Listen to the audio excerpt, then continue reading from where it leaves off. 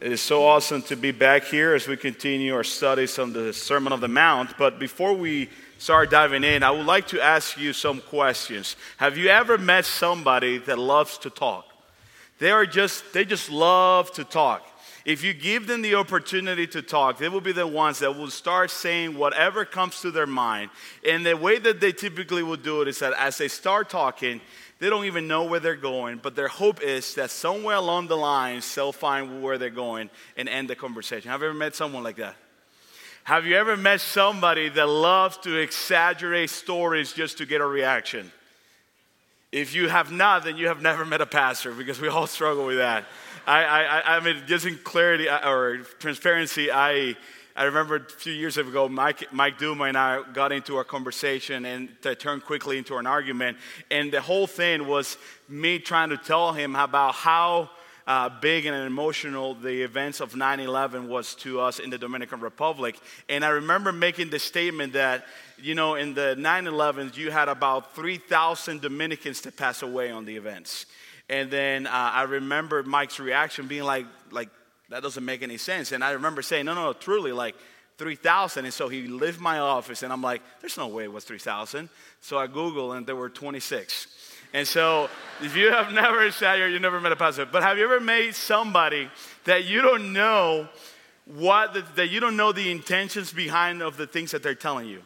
That you don't know whether they're saying things to you because they want to get something out of you, or they're saying something to you simply because they're trying to manipulate the situation, right? Maybe if you have never been married, then you have never experienced this, because that's marriage right there sometimes. But truly, you can see how words can carry meaning to us, and how words are so important, and how people should be concerned about worth. And in fact, you see that even at a young age, as kids, if you look back, if you go down in memory lane, you will remember how you will manipulate the things that you say to get things, or to make a statement, or to just convey a truth that you were not so certain that it was true. Think about things that we used to do, like we will talk with our friends and we will make outrageous statements, and we will be like, hey, I pinky promise that what I'm saying to you is truth.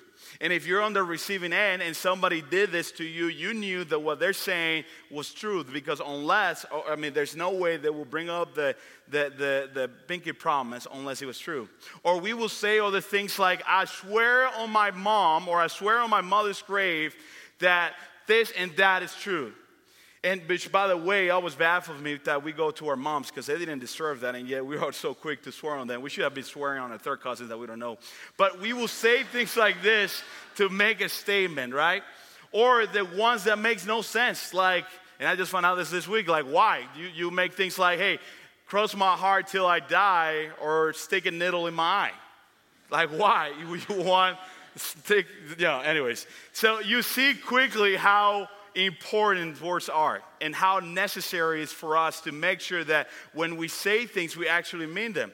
And so as we continue this discourse of Jesus, the Sermon on the Mount, we'll see for him how he's addressing a crowd that is formed by those that either were brand new believers, those that either were curious about who Jesus were, or even those that were religious leaders. And he's addressing them in making them understand what it is to be a Christian, what it is, the standards of righteousness. And we talked about 2 weeks ago, and even last week, how Jesus introduced this conversation, how he preludes it by making a statement that it was an outrageous statement for those in attendance. He will say in Matthew 5, verse 18, he will say, in the same way, not verse 18, in verse 20, for I tell you, unless your righteousness exceed that of the scribes and Pharisees, you will never enter the kingdom of heaven.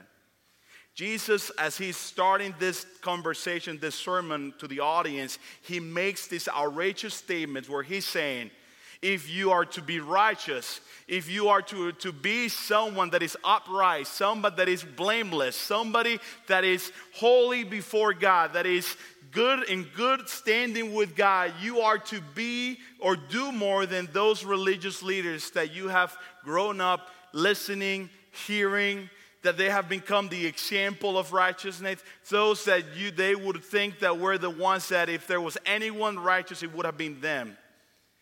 Now Jesus is telling them, you are to exceed them in righteousness. This would have been mind-blowing. And so Jesus continues this conversation. He will address different topics. And the one that he will be addressing today is this idea of oaths. And his idea, which oaths, vows, or swearing, it all means the same. And so just for us to be on the same page, there's a few things that I want us to consider for us to be on common ground. Number one, when you see here in the passage that we're going to be reading in Matthew 5, the use of word, or the use of the word swearing, does not mean cursing. This is important because I grew up thinking that swearing, it was referring to swearing in this passage when it is not. I mean, the more you read it, the more you will come to that conclusion. But it is not about cursing. The word swearing here carries this meaning that if you are to swear, you're saying that the statement that you're making is truth. And if it is not true, then you're saying that God be your judge. So when you swear, you're making an emphasis that what you're saying is truth, and if it's not true, then you're saying that God may take a judgment upon you. Number two, we need to see that swearing is not prohibited in the Bible. See, depending on the culture that you grew up, me growing up in the Dominican Republic, we were told that you were never to swear, that it was a sin for you to swear, that it would be something out of character, that it would be something out of what God would want you to do for you to swear.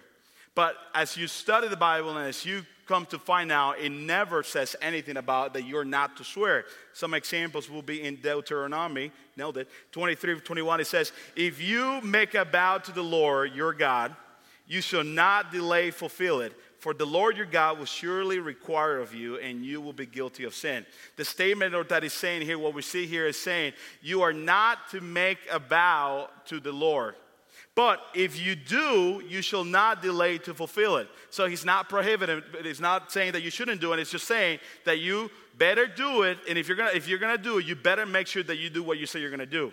In Galatians 1:20, you have Paul, and it says, in what I'm writing to you before God, I do not lie. An example of someone in the Bible that we will say is righteous, someone that is a good example for us to follow, someone like Paul, we will see that he will at times use, in his communication, in his writings, will use the uses of swearing to make a point. And then again in 2 Corinthians 1:18, he will say, as surely as God is faithful, our words to you has been yes and no. Again, proving that it is never prohibited in the Bible for us to swear.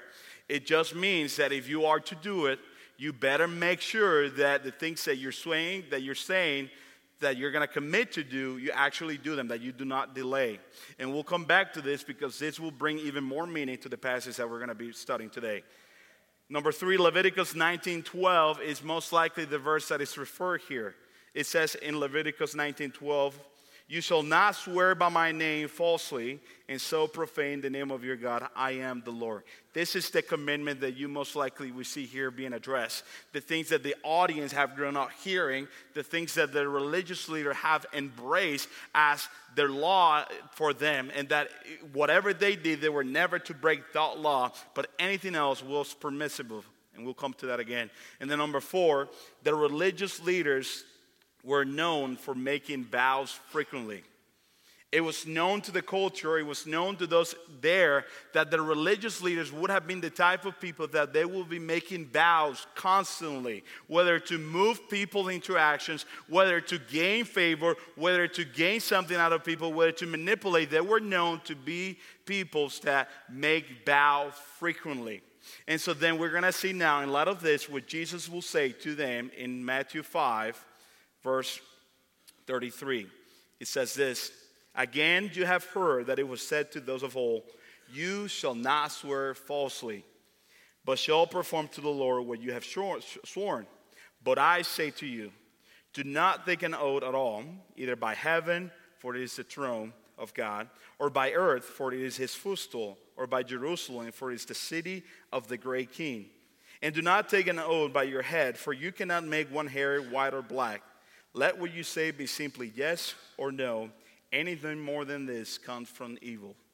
So, this is the passage that Jesus is addressing. In the context that we have already discussed, you have the religious leaders leaders that they would have been the example of righteousness in anyone there in attendance. That they would have been the ones that would have set the standards of what it's like to be upright, to be blameless, to be in good relationship with God.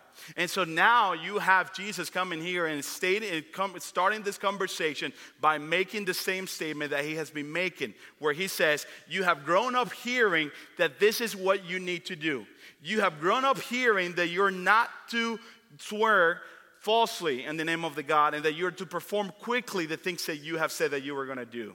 This is what you have grown up hearing, especially by those religious leaders. But if we go back to verse 20 that we addressed, Jesus also told them that if you are to be righteous, you needed to exceed the righteousness of those religious leaders. And so for today, this is the idea that we're going to be looking at. We're going to be looking at the idea of speaking with integrity. And if you and myself want to be someone righteous, then it means that we need to do things different than the religious leaders. And this will make more sense the more we expand it. But for us right now, we need to understand that righteousness requires a heart that speaks with integrity. Righteousness requires a heart that speaks with integrity. This is crucial for us today. And I will say today more than ever. Because we're in a culture, in a society, in a world where that is not the case. Where words carry no meaning. Where people say whatever they want to say. Where there's not an accountability on what we say. Where you have people committing to do this, and just as quickly as they commit, they back out. You have people that are constantly saying whatever comes to their mind. You have people that are not careful about the words that they use. And so for a culture like today, and for us as followers of Jesus, this is something crucial for us to understand. That righteousness requires a heart that speaks with integrity. And I would like to ask the question as we go into this for you to think. What is the worth of your words? How much worth does your words have? Have you ever thought about that? Or when was the last time you thought about that? Does your words have any meaning? And we'll see here what we mean by this. So, the first thing we want to see is that when it comes to speaking with integrity, and I'm thankful for this passage because we have an example of what it is, of what it looks like to speak with integrity. We see that we must be wise in the words that we use to speak. And it says this in the verse, "But I say to you, do not take an oath at all, either by heaven, for it is the throne of God, or by earth, for it is his footstool, or by Jerusalem, for it is the city of the great king." Emphasis on do not take an oath at all.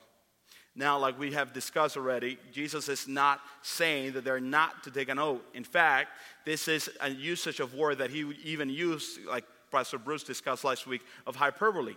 He's making the case that it would have been better for them to not make an oath at all. Because they were the type of people, especially those religious leaders, that were constantly making oaths, but they wouldn't keep it at all.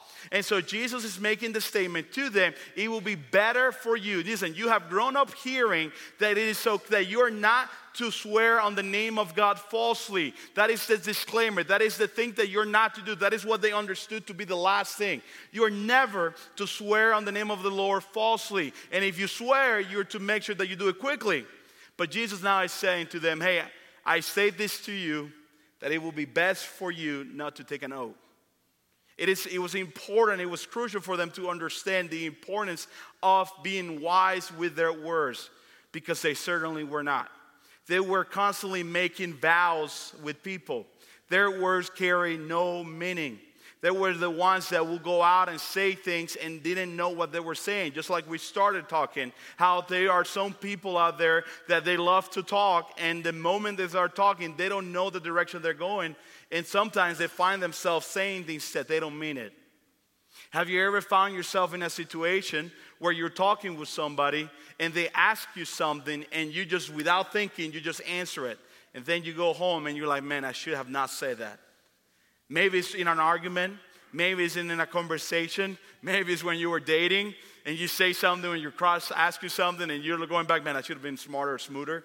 But we all know what it's like to not be wise with a word. And here's what's interesting about this is that it starts with a habit like any other habit. It starts in small occurrences. Think about the boy or the girl that get asked by their parents, hey, go clean your room, and the kid, just to get their parents off the shoulder, just quickly say, yeah, I'll do it, and then never does it. The husband that his wife goes to his husband and say, hey, can you take the trash out? Yeah, I'll do it right now. And then 2 days pass, the trash is still there, been there. Unfortunately, done that too. But you see quickly how our words, if we're not careful, if we're not wise in how we use them, they may lose their meaning. They may lose their worth.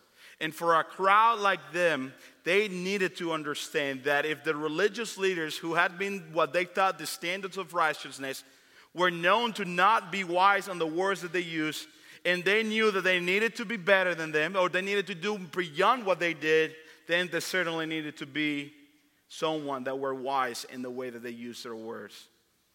And just like them, it is important for us to think about that.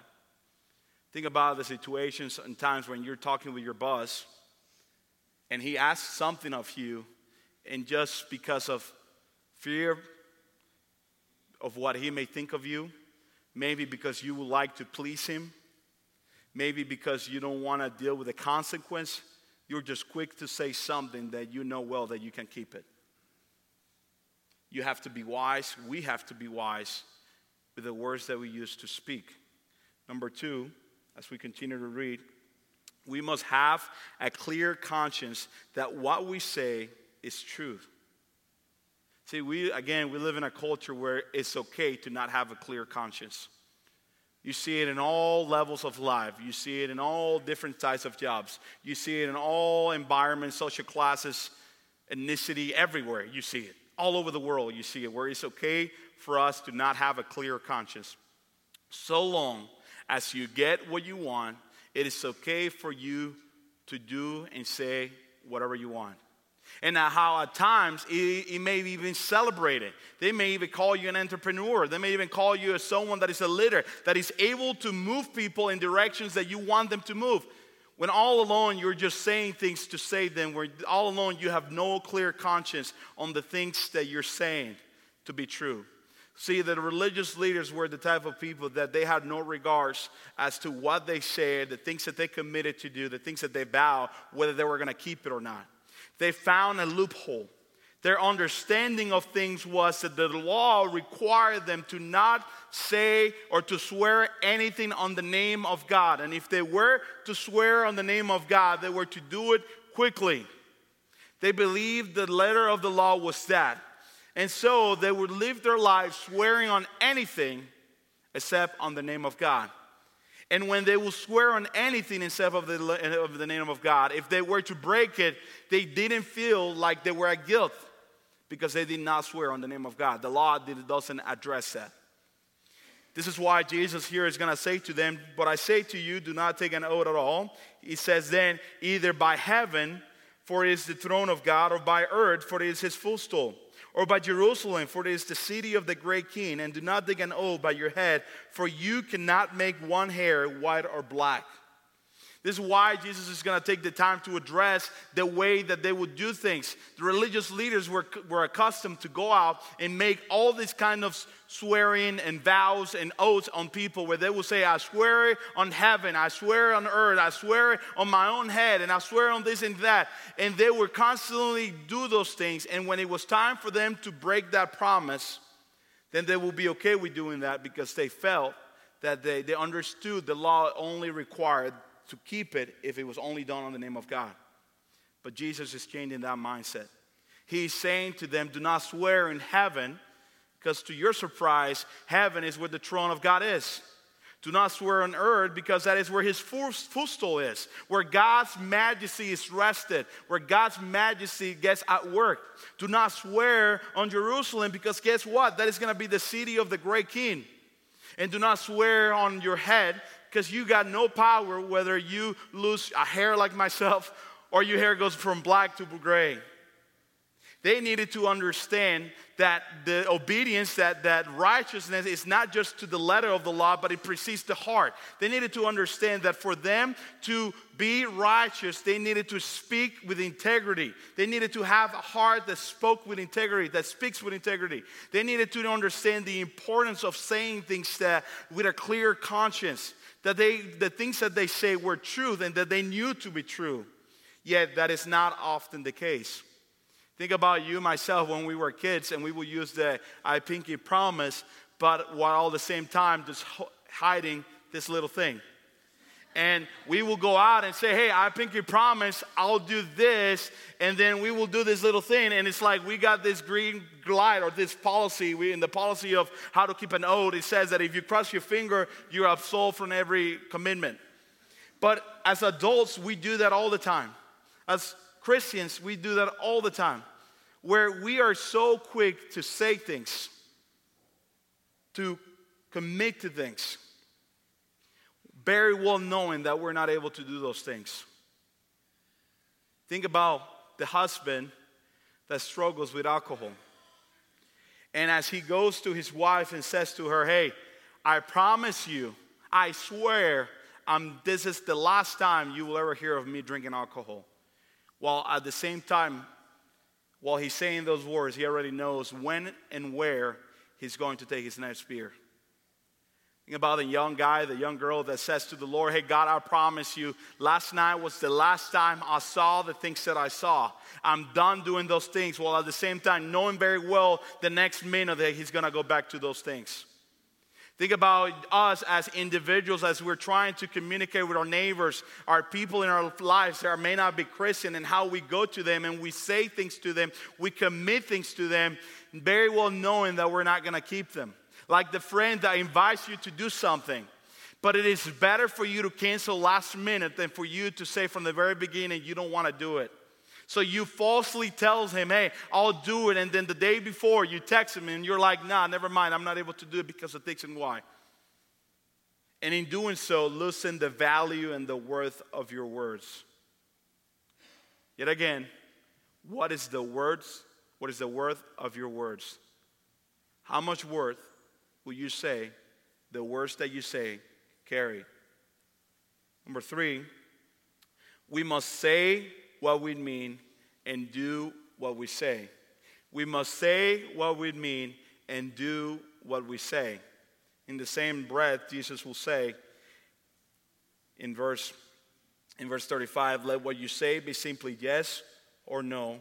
Anything more than this comes from evil.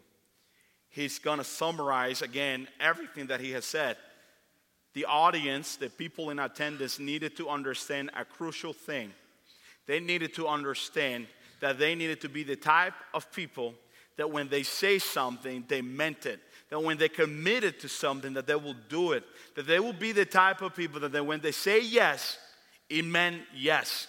That when they say no, it meant no. See, I think it is very heartbreaking in the culture that we live in, where, again, we say things without meaning them. And we commit to things knowing very well that we're not going to do it. Especially if those of us who call ourselves to be Christians. See, the audience here needed to understand the importance of speaking with integrity. They needed to understand how necessary it was for them that when they say yes, it meant yes, and when they say no, it meant no. In the same crowd would have been some of those religious leaders. And later down in the book of Matthew, Jesus is going to address them even in a more harsh way. He's going to say to them in Matthew 12, verse 33, he's going to say this to them as he is addressing the religious leaders. Either make the tree good and its fruit good, or make the tree bad and its fruit bad, for the tree is known by its fruits. You brood of vipers. This was an insult. How can you speak good when you are evil? For out of the abundance of your heart the mouth speaks. The good person out of his good treasure brings forth good, and the evil person out of his evil treasure brings forth evil. Then he says this, I tell you, on the day of judgment, people will give account for every careless word they speak. For by your words you will be justified, and by your words you will be condemned. This is a harsh thing that Jesus is telling them.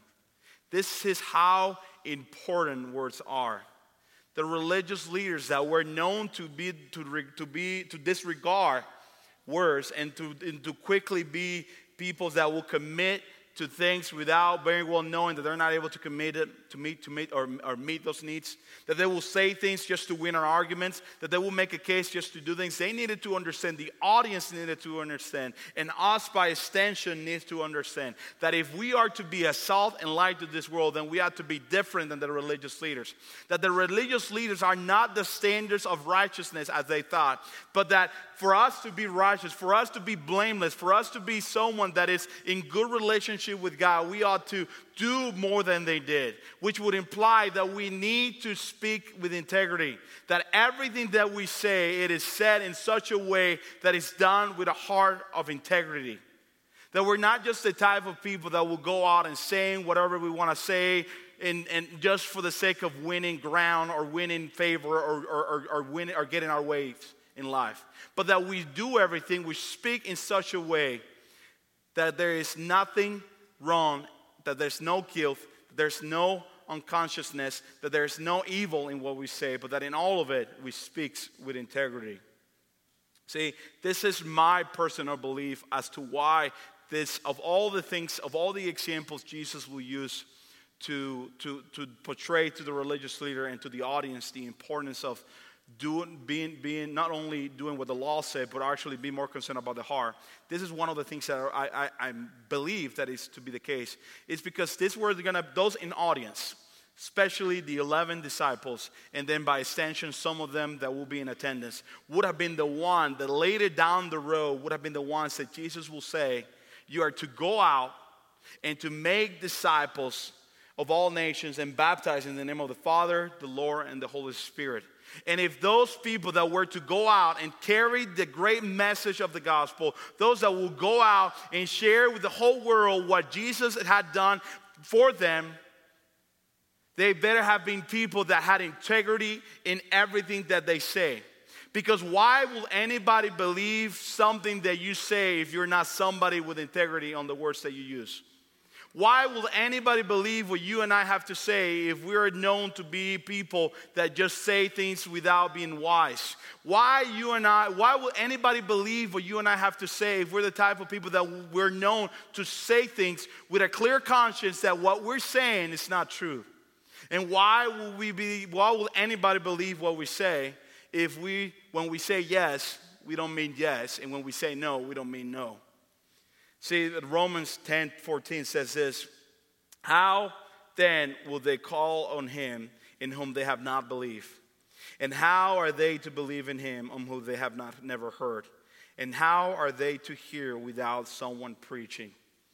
As followers of Jesus in a society like with the one we live today, that it is okay to not have meaning in the things that you say. In a society where our words mean nothing, and people are okay with that, we have a neat and clear opportunity to stand clear as salt and light to this society. Even in the area of speaking. If you and I are not someone that speaks with integrity from our heart, why would we ever expect that when we go out and share the good news of the gospel that is so desperately needed to be shared, why would we think anybody will believe that? And you will find sooner or later how you and I have come short at times of those things. For the sake of transparency, not too long ago, I got to experience this myself. Even in something small as overcommitting. There was a group of people that we were friends with, but that intentionally behind it, we wanted to reach them with the gospel. And we were building a friendship with them so that we can have an opportunity to share the gospel. But when it was time for us to hang out, they will invite us to do things, and I will be the one that constantly would have been like, yes, I'll do it, that's fine. And then last minute, I will cancel out. Why would I expect them to believe them when I go to them and say, hey, this is the message of the gospel. It will change your life. It is a message that will free you from the captivity of sin. It is a message that will bring you from death to life. Why would they believe that if I'm not someone that is known to speak with integrity?